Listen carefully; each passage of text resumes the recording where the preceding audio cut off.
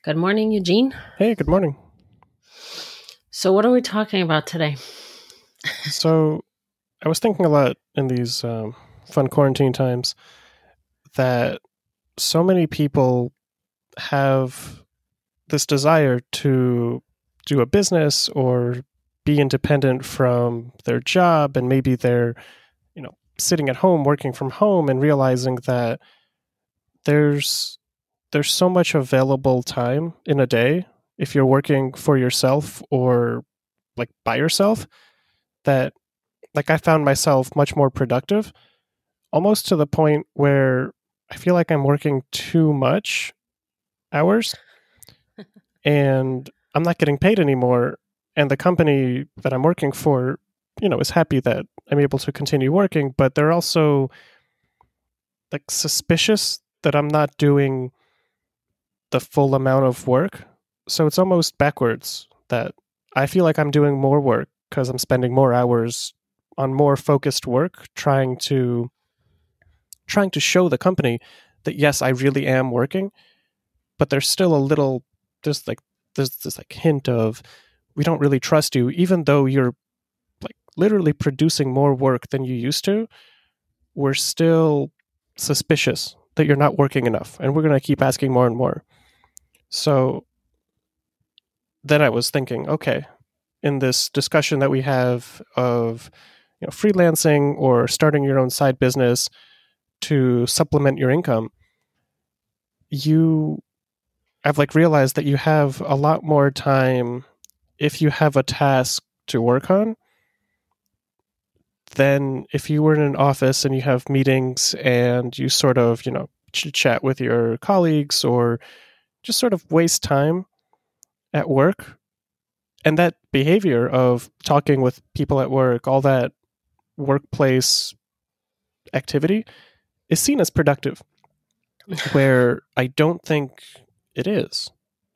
If I if I was like solely judged by output of work, they would never send us back to the office because if I work for 8 hours straight without getting up, it's way more productive than I work for an hour and then I have a meeting and then I go to lunch and like I walk around and going to the bathroom takes 5 minutes because it's on the other side of the building.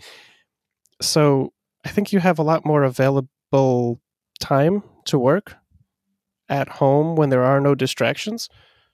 And that sort of pivoted me into thinking, okay, say that I decide to be like a contractor, uh, self-employed sort of consultant type, and I think that I could produce at least like double if I was focused on just the work as opposed to the social meeting aspects of having a corporate job.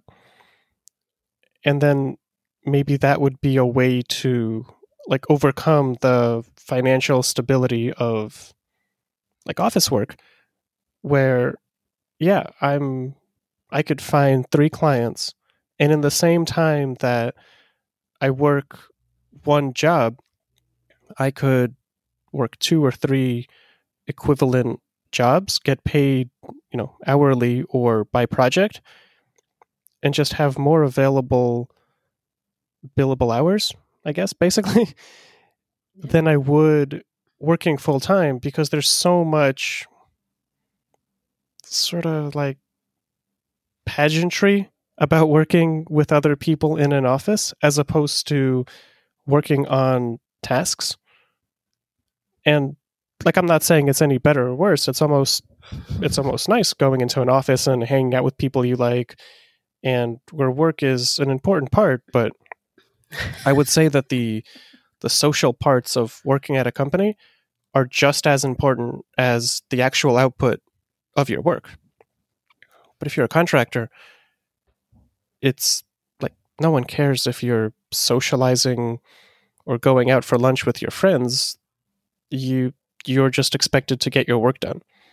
So in 10 hours, I could see myself, doing a week's worth of work and that that could be a way of um, like having a direction to go. When starting your own business, you can just keep doing what you're doing and focus on the work and spend your time doing the work and like bill for it. Does that make sense? No, yeah, absolutely. I mean, you're totally right. That's why a full-time job always pays less than you could get kind of doing it on your own. Yes, there's more risk, but also there's less time wasting on social. Right. Yeah. And like I do like that social stuff. Like at home now, I feel like I'm driving straight into being burned out because I don't know, like how many days in a row can I write, you know, 10 hours of Java? Like that's not a fun activity, and having no breaks to chit chat or even just sit in a stupid meeting that no one cares about, there's something like a little relaxing just watching some executive, make a fool of themselves or talk about how like optimistic everything should be. But it's nice. It's nice hearing perspectives and seeing other people and not just focusing on, okay, I have to like write a lot of Java today. Today I wrote 1,000 lines. Tomorrow, gotta double it. I don't know what it's for, but we need that output. So, and that also kind of pivoted me to think, well, so I'm doing this work now because I just, happen to get this job. But if I'm a freelancer, I could experiment doing different work. So I could pick up a contract being a project manager, like organizing someone's like roadmap and timeline. And that could be like a twice a week type. You come in, you have a couple calls, you organize their Scrum board or something, and okay, that's a service that some company needs, and they don't want to have a full time person doing it, so they would rather contract it out. I don't really see how that would actually happen these days, but with coding, it's so much easier. They want this thing done, and they're willing to give, I don't know, 10 hours a week to some programmer, and like 10 hours is a long time to work. But if you know that you have several of these contracts, you'll get that work done and still have more time to work, and maybe you can pick up more and more projects, and you can pick up different projects. So maybe working on someone's blog pays less than doing some data analysis these days. And then you can sort of test out the market and see which direction you can go into. So you can sort of pick 5 different types of work and see which one pays more, which one is easier to get, and you can sort of do the business that way based on availability and what you want to do and what's getting the more like the better contracts. Yeah. That's the beauty of being a freelancer, or at least starting out as a freelancer. You can try things and figure out what you like, what you don't like. You can have different, I guess, directions that you can take and kind of see how it goes, right? Is that what you mean? Right. Because like now I'm at a company and I'm sort of doing the same thing every day because I was hired for some purpose, and like I've had like team changes where they're like, okay, that project's done, you're now working on this project, and it's now a different thing. But your salary is the same, everything's the same, but now you're working on this new thing. If you're a contractor and you're again writing some backend for a blog, that could have paid a lot when that was in demand, but now you can be doing the same sort of programming, but now you're programming the back end of like a data ingestion pipeline. Who knows? And yeah, you have to learn some new skills and figure out like modern practices, but you can pivot and also adjust your like rate. So you know now that someone working on like data ingestion gets paid more than someone working on a back end of a blog. And yeah, you might be really good at writing blogs, but it might be time in this economy in this time to switch to doing the thing that's more in demand so you can charge more. And that also allows you to feel out where the market in general is going. So if you just see more and more data gigs pop up, you know that's where you should be focusing on. And I think you'll be more aware of like industry trends if you try out different projects as opposed to just work on the one. Yeah, I totally agree. I think it's. I mean, obviously, I'm a little biased, but but I feel like when you have more options to experiment, you don't get bored as quickly. Yeah. And maybe like an example in your field, like you could start off offering bookkeeping services, tax planning services, actual, returns. So that's three different things. And you could just see where the demand is, what pays more. So maybe you'll pivot away from doing returns and doing more tax planning and have like bookkeeping as like a safety or something. But that diversification I find interesting to think about. Yeah, absolutely. So the kind of the rising to the occasion versus falling back on your safety net. That's kind of probably the best way to have it. Right. I Like think. you'll always, be able to get bookkeeping jobs or tax preparation jobs, but I think it's also interesting that you were talking about this like new wave of accounting, how it's a lot of tax planning and sort of advising business owners how to set up their business or how to maintain it in a way that's tax beneficial. Yeah. And that might be something new. And in 5-10 years, there could be a different sort of uh, role that accountants can play.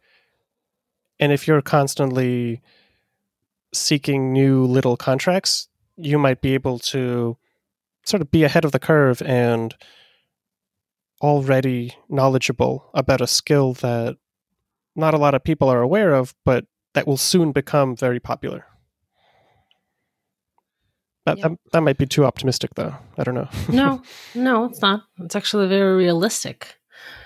I think. I mean, I was just at an event um, a couple of days ago, and it wasn't. It was not an accountant event, but there were a lot of accountants on it, at it, and I've noticed that people who were at the event, they are more thinking forward. How can we move away from just doing the mundane every day and kind of like um, pivot, not pivot necessarily because the accounting work will always be needed and necessary, but kind of like do other things besides the mundane stuff that you do every day. But at the same time, all of us, I would say, agree that having those basic skills make us feel a little bit more protected or safe.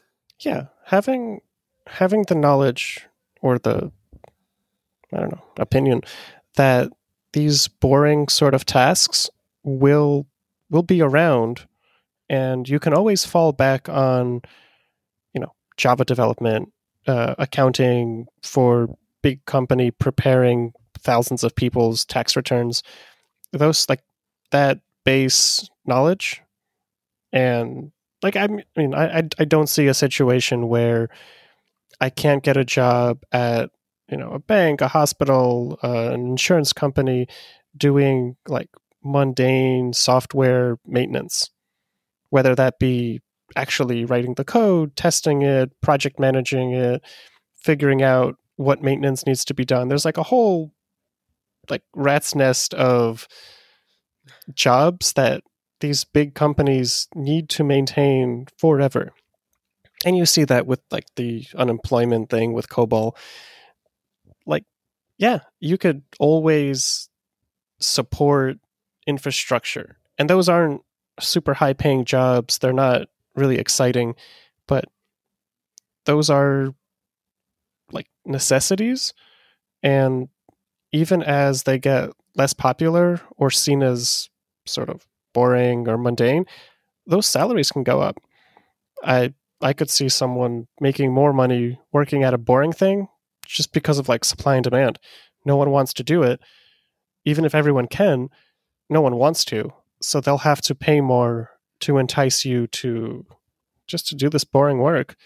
And I don't think there's anything wrong with coming into work, uh, you know, doing maintenance on a enormous code base that doesn't like spark joy, but hey, they're paying you, this is work, and like you are making a difference. Infrastructure and support is the thing that keeps everyone going. But that also doesn't mean that you shouldn't try to find new stuff and challenge yourself that way. So I think I you can go agree. back and forth. I agree. I think if you kind of, I mean, it changes once you have kids and stuff, because you often don't have time to explore much. Yeah. I mean, even now, I also thought that these boring jobs were boring, but thinking about it as maintenance, and I I feel that there should be, smart, passionate people working to maintain like core infrastructure. And no, it's not flashy work, but I don't think that the boring people that are bad at their jobs should be doing the boring work. Like, you could make it interesting, you could see it as vital, and I think that companies that are more aware of how important their infrastructure is will pay competitive salaries to do this maintenance work. And sure, it might not be cutting edge or up to date with like modern practices, but it's still important. And I don't think there's anything wrong with working like a maintenance corporate job either. Like I get like a good feeling thinking that, okay, I'm supporting infrastructure, and that's something that's pretty valuable. So is that might be anti to I what we're don't. talking about? I just don't know if supporting by supporting kind of Legacy the systems. legacy systems just for the sake of supporting is right. Well, it, if it's not broken, don't fix it. And if it's been working the whole time, like, I don't think you want your bank to be using the newest JavaScript frameworks. Like, nah, let the banks use the boring Java, and just, pay people to do the old work that everyone knows how to do. And you'd want good people that are like, you know, smart, quote unquote, to be doing this maintenance, because you don't want some kid to come in, rewrite it all in Python, and oh, whoops, we didn't think about these 5 scenarios, and now we lost trillions of dollars. Yeah. I think whenever you kind of make a decision or not make a decision, kind of like think about whether or not you should, work for somebody or try things on your own, I don't think you should be worried about your company. Well, even if you're a freelancer, you can choose to contract with like one of these bigger companies. And these bigger companies, a lot of them see tech as sort of like a cost center. The accountants, like, for sure don't love that we have these enormous costs that they don't understand. So it's very easy to say, well, we're spending too much on maintenance. How do we cut that down? Or how do we limit our risk? So some people bring it internal and have like a small team of people working on it. But other companies are like, well, the tech isn't our core business. There's no reason to have employees doing this. Let's contract this out. And again, those contracts aren't interesting. Hey, we need you to like work for a month to update our thing. Okay, that's boring. But if they're willing to pay for it and they see it as like a once in a while type maintenance, that could be a good client that, I don't know, once a year, twice a year needs you to like do some sort of task. And that's just like a small gig you have as part of your like overall plan to diversify your skills. You can always fall back on the readily available maintenance type work. I guess. I mean, I would say that it's nice to have something to fall back on. Like, it's nice to have a set of skills to be able to do that, which a lot of people don't. And a lot of people also do. And I feel like at least thinking about it or kind of considering it or knowing about it kind of makes you more, what's the word, confident or secure, I guess. Yeah. I mean, you want to do all these things, you personally, write a book and have a podcast and do all of this like new age accounting. What if you get discouraged and you're just like, oh man, I'm just so tired. I need like a year to not feel the pressure of having to like innovate every single day. And then you go and do some tax returns for a year. I don't know.